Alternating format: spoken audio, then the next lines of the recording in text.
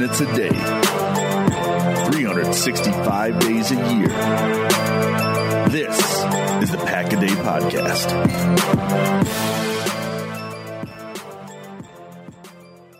Welcome back to another episode of the Pack-A-Day Podcast. You can get all your Pack-A-Day updates by following us on Twitter at Pack-A-Day Podcast. And remember to subscribe to the podcast on iTunes, Google Play, TuneIn, Stitcher, or Spotify. And of course, you can always check us out at cheeseheadtv.com.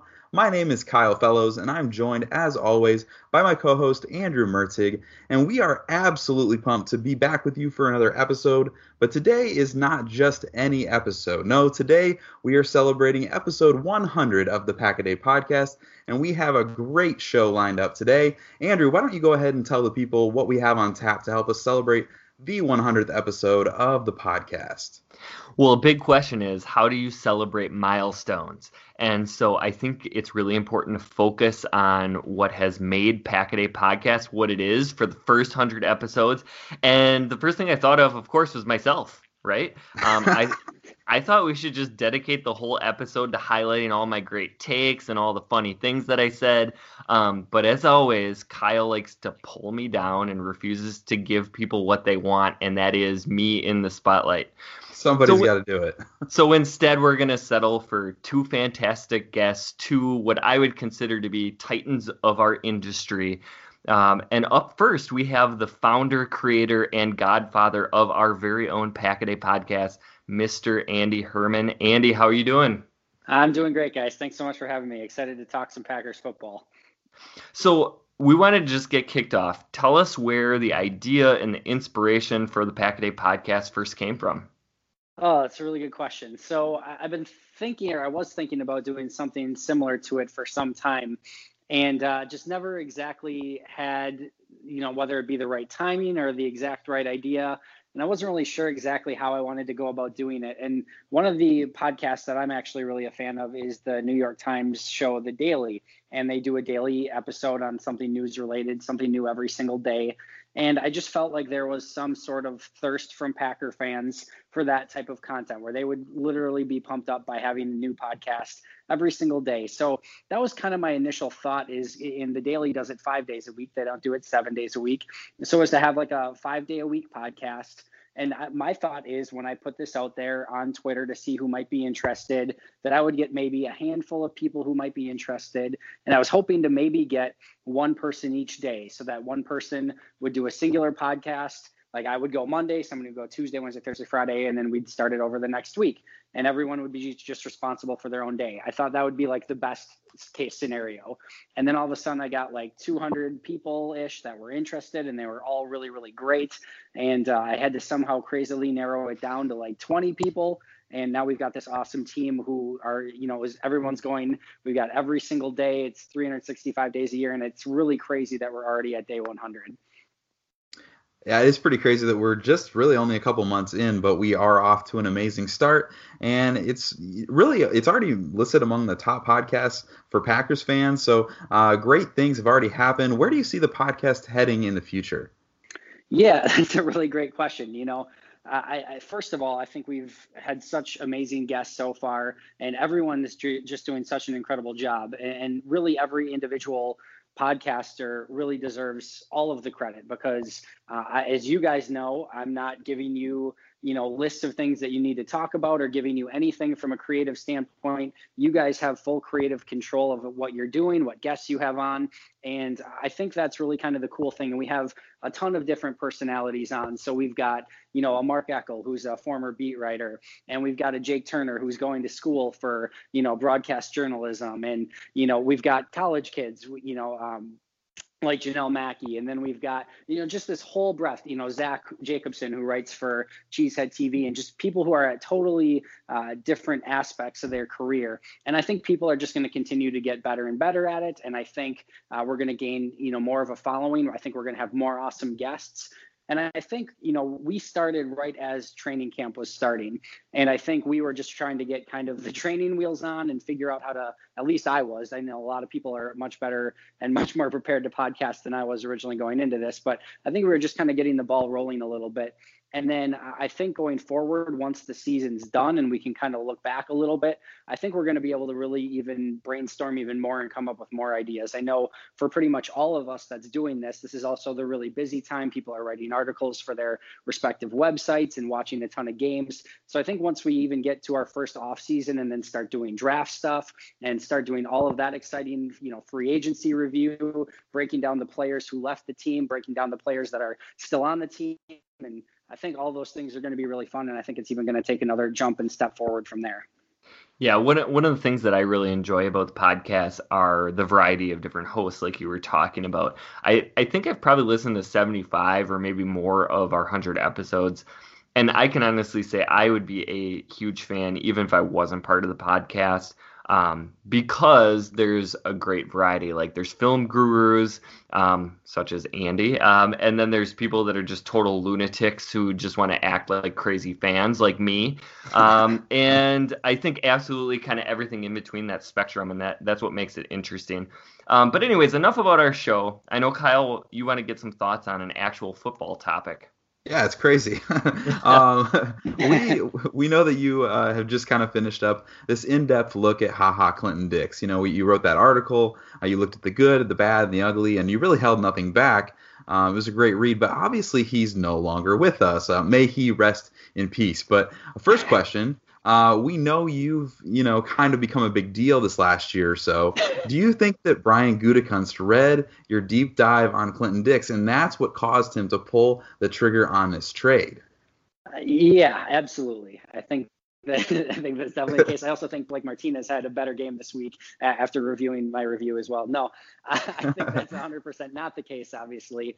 But it was, it was a really cool piece to do. And really the reason that I did that piece is Pro Football Focus and I don't go back and review the grades from Pro Football Focus until I'm totally done for the week. But Pro Football Focus and I generally are in the same, at least, stratosphere when we're grading players. It's usually somewhat close.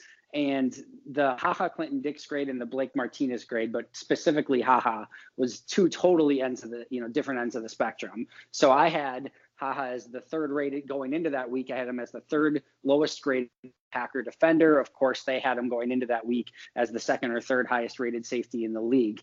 So just totally opposite ends of the spectrum. So I wanted to go back and be like, all right, was there any, preconceived bias that I had? Is there anything I missed? What happened that we're so far apart?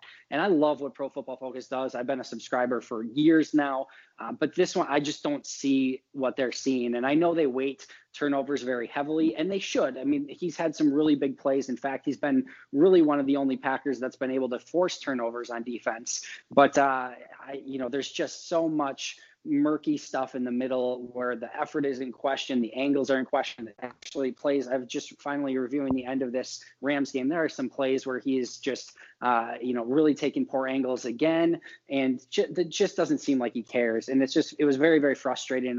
And unfortunately, I think that this is a situation where it's addition by subtraction. And I was always hoping that it was going to turn around and he was really going to be that first round player out of Alabama that was going to be great. And it just hasn't clicked the last couple of years. Yeah, absolutely. And it sounds like you and Brian Gutekunst saw some things the same way, and it just was maybe better to move on. But a serious question, it sounds like Tramon is going to get the first look, Tramon Williams, that is, at filling that safety opening that's been left by How do you anticipate that he'll do in making that transition? Yeah, I think he'll be okay. I think it'll be an interesting transition. I'm all for getting more cover guys on the field in today's NFL. The hard-hitting guys, either they're sometimes a little bit too slow, or you're getting the penalties now from the way that the league is setting things up, for secondary players and safeties coming up and making huge hits. So I think the more coverage guys you can have on the field, the better. I think always from a safety position, the best thing you can have is that true single high safety that's going to go sideline to sideline, that Earl Thomas in his prime. Obviously, those are really, really tough to find. But I think the second best thing you can have is a safety who can come up and cover, wide receivers, tight ends, running backs, whatever you need to do, and really use them as a chess piece on the back end. As you guys know, Green Bay uses a lot of slot blitzes, and what ends up happening is a lot of times you get a slot receiver that's matched up against the safety, whether it be Kentrell Brice or Clinton Dix previously, and now all of a sudden You've got potentially Tramon Williams that's coming up, and he's been playing slot corner specifically this last week, but throughout his career. So I think that could potentially be a really nice chess piece for Mike Pettin to have. And I think they have the corners on the roster where they've got the versatility to try to move him back at safety. Absolutely. We want to thank you, Andy, for coming on the show and for spending your night with your two favorite podcasters on the Pack a Day podcast and celebrating this 100th episode with us. Yeah, you bet. Thank you guys so much. First of all, you guys have been one of the teams, obviously, that's been doing it every single week. You guys have been every Friday, no questions asked. I'm 99.9% sure you've never missed even one of you has missed a show. So thank you guys for everything that you do, and I appreciate you having me on. And perfect team to have for episode 100 for sure. Well, absolutely. We love doing it, and thank you so much for letting us be a part of this. I'm sure our listeners already follow you on Twitter, but if they don't, they should. You can find Andy on Twitter at Scotty Sports. He is an incredible. So, again, thank you so much for joining us, Andy, and we just are so happy to be a part of this, and go Pack Go. Go Pack Go. Thanks, guys. But now we are really excited to be joined by Brian Carriveau. Brian is the host of the Railbird Central podcast and is really one of the pioneers in Packers podcasting. Railbirds was one of the first Packers podcasts I ever listened to, and the first podcast brave enough to have me on as a guest. And so it is an absolute honor to have Brian join us today on the Pack a Day podcast. Brian, thank you so much for taking the time to come on the show. Thank you, guys, and congratulations on 100 episodes yourselves. Thank you very much. So Kyle and I have one thing in common, and that is that we actually both got our first podcasting experience by being guests on Railbird, which is sort of a cool moment then to have you on the show. And since that was our first foray into the podcast world, we were wondering a little bit about what your entry point into talking about the Packers was and how you got started covering Green Bay. Boy, do we have an hour? We do. I'll try to give you the Reader's Digest condensed version, but I mean, it all started back in about 2005, really before anybody knew what a blog was, but I had actually learned what a blog was in like a graduate level class, and we're trying to apply it professionally, but then I was a teacher at the time and had my summers off, and I happened to just so live right next to Lambeau Field. And so what I would do during the summer, being a teacher, my summer vacation was many days spent going to training camp practice or, even mini camp during that time of year. And blogging about the Packers, really going to watch practice, coming back to my house and providing immediate reaction. And I was kind of ahead of the curve before, all the mainstream media really wised up. And now they do the same and really get articles out very quickly. But at the time, it was very, not many people were doing it. And I got a lot of attention for just being on the curve of blogging, so to speak. And, that led to a lot of opportunities from, all sorts of publications, freelancing, many of it, a lot of time spent with Cheesehead TV, but lots of other places as well. And then about 2010, got into starting the Railbird Central podcast. Now it's just about 900 episodes old. So you guys will probably surpass me soon, seeing as I'm down to a weekly podcast now. But no, it's been fun all along. I've had a great time doing it. That's awesome. And obviously there's a ton of rich history with Railbird Central, and we've all enjoyed listening to it over the years. Tell us a little bit more about the present that you alluded to and even the future of Railbird Central. Yeah. So as I was saying, almost 900 episodes, have had, just tons of guests on the show from really all walks, from players to coaches to media members to bloggers, podcasters, you name it, and had done it religiously, 3 days a week for several years, maybe taking some time off for a personal vacation or something like that, but basically year round. And the NFL draft and free agency interests me almost as much as the regular season. So I never had any shortage of things to talk about for years. Now, of course, I'm in a different line of work, and one that takes up a lot more of my time than it used to. And we're down to a once a week podcast now. But still enjoying it. A little bit different format now. I have a co-host, but it's still fun and enjoy doing it. So one of the reasons why you had to kind of slow down on Railbird Central was when you announced that Beer Rock Madison was opening. So could you tell us a little bit about that? Yeah, so I am the co-owner, along with my wife, of Beer Rock Madison, a craft beer bar and restaurant in Wisconsin's capital city. And it's a very fun venture, being an entrepreneur. I'm having a lot of fun doing it. A lot of my end is controlling the front of the house, and I'm in charge of the beer selection and curating our tap list and things like that. And the other things I'm doing is managing our marketing end of things, creating events to garner interest, trying to get people in the door. Including doing Railbird Central at the bar once a week on Tuesday nights. So we do it in front of a live audience now. And as I'm much busier, I don't have quite the time anymore to be doing the 3-day a week, the Monday, Wednesday, Friday anymore. But it's a lot of fun just doing it 1 day a week, doing it with somebody else, doing it in front of a live audience. So it's a different beast now, but still having as much fun as ever. And I see it continuing, being a 1 day a week thing for the foreseeable future. Might that change down the road? Perhaps, but not anytime soon.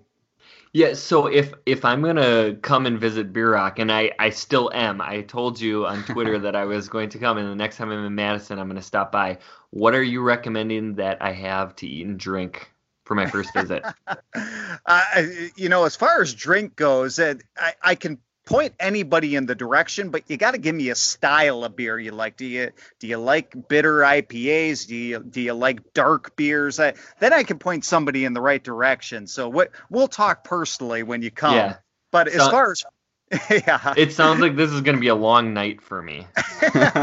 It could be. As far as food goes, I mean, I would suggest anybody to have the classic Beer Rock, which is beer rocks are meat pies, and this is the whole thing. You see the name Beer Rock, and people think, oh, it has something to do with beer. It's a craft beer bar. It doesn't. It's just coincidence. A Beer Rock is a meat pie, and it's the family recipe of my wife that goes back generations. It's a Volga German recipe, and the classic is they're all basically a freshly baked dough. They have different things stuffed inside of them. The classic is beef, sauerkraut, and onion. It's kind of what we're known for, our flagship Beer Rock, so to speak. And I think it's real tasty, but if that's not your style, we got all sorts of other ones. Lamb, sausage and mushroom, tofu, peanut, kimchi. So whatever you're in the mood for, we got something for you. Awesome. It sounds like I may need to make a trip up from St. Louis to Madison to try one of these meat pies sometime in the near future. That sounds amazing. We do want to have you give us a little bit of content on the Packers while you're here. Sunday's game did not end well. It was maybe one of the more frustrating losses that this team and this fan base have experienced in a long time. But the Packers did go into the Coliseum and put up a good fight on the road against a very well-coached and talented football team in the LA Rams. So, Brian, after Sunday's game, would you say that you personally are more optimistic about the 2018 Green Bay Packers, or is this loss just kind of a confirmation of the frustrations that so many have had with this team thus far this season? That's a difficult question because it honestly, to me, it's a little bit of both. I am optimistic in that, wow, they went on the road against an undefeated team, one of the best teams in the NFL, and went toe-to-toe with them, and they easily could have won that game. Had a couple bounces of the ball gone their way and maybe not fumbled a kickoff at the end. Beside the point. We can talk more about that later. But, I mean, the timing of the schedule here just does not set up well. Now, following a disappointing loss, they got to go on the road and face New England, who, while maybe maybe not quite as tough as the New England teams of the past. It's still a good, this dynasty team coached by Bill Belichick that is going to be coached well, quarterback by Tom Brady, on the road in prime time, national television. I'm not optimistic that they're going to come out of here with a victory. Certainly, could they? Sure. But now, I mean, if you get another loss, that's 2 consecutive losses, you're below 500 already. Now you're going to be 2 games below 500. And if they lose, and it could just, I could see it spiraling out of control, or at least, out of control to the point where they don't make the playoffs.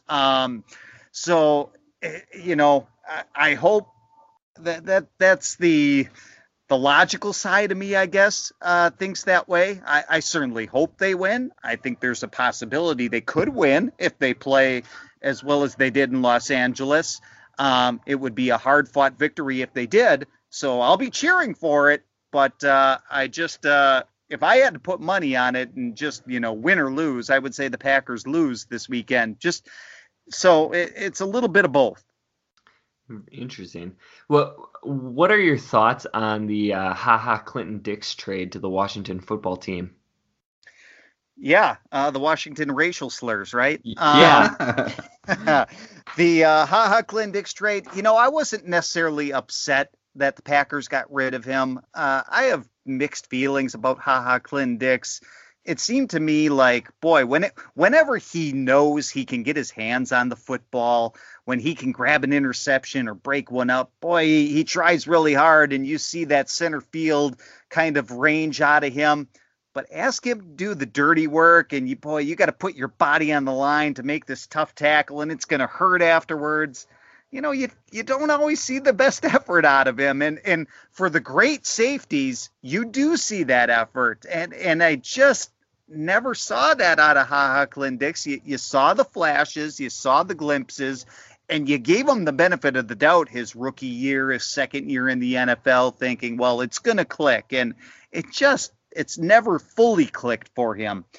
And so I wasn't, knowing that he's going to be a free agent, knowing that, they could eventually get some sort of compensation, even if he left in free agency via comp pick. I wasn't necessarily disappointed the way the Packers got rid of him. I thought it was shrewd because, you don't have to wait for the comp pick. You get the 4th round pick now. It's a little tough to swallow knowing that, behind him, the depth is pretty poor at safety in particular. In Green Bay, they're going to have to address the position next year, probably in the NFL draft. And what's that mean for the short term, for the rest of this season? Can Tramon Williams be a center fielder? The jury's out. I hope he can. He's a little bit older now. So we'll learn a lot more on Sunday. Yeah, I do know that the holiday time won't be the same in Green Bay. Children certainly won't be dancing through the snow, Clinton Dixing all the way. But I wanted to get your thought on the other trade this week, and that is the Ty Montgomery one and all of the saga that went along with the kick return fumble and maybe some fans' inappropriate behavior and then the eventual trade. Yeah, I personally think if anybody out there is making threats to Ty Montgomery, it's just wrong. I don't get it how people even have the time to do that. I didn't think the Packers had to get rid of Ty Montgomery. I thought he could have survived this. Obviously, it's something that would always be a stigma for him. But I didn't think like, oh, we got to get rid of this guy. He's a smart guy. He's a nice guy that I think he could have had the mental fortitude to overcome something like this had they kept him. Now, that being said, I don't think Ty Montgomery is the difference between winning or losing a Super Bowl. So the fact that they got parted ways with them, traded them away, is not something that is going to be, change the Packers season in a crucial manner. So, it's it is what it is. I think Aaron Jones needs more touches of the football, and maybe this is a way that, one less person to share with. So maybe that starts happening. So maybe in a good way, this is what the Packers needed. We also want to get your thought on some guys that are currently on the roster. As a fan and as a draft nut, one of the most fun storylines of the season thus far has been the development of Packers rookie receivers. Marquez Valdez-Scantling and Equanimeous St. Brown have both had really nice flashes, and it's been really fun to watch. It's just been a ton of fun to watch them grow and gain confidence and chemistry with Aaron Rodgers. Obviously, Randall Cobb is a free agent this coming offseason, as is Geronimo Allison. Do you feel that these young wide receivers have done enough to make Cobb and maybe even Allison expendable this coming offseason? Yeah, I think it's quite possible that could be the case. I'll certainly give Cobb the benefit of the doubt for the time being, let the rest of the season play itself out, see how much is left in the tank. I mean, there's stuff left in the tank for Randall Cobb.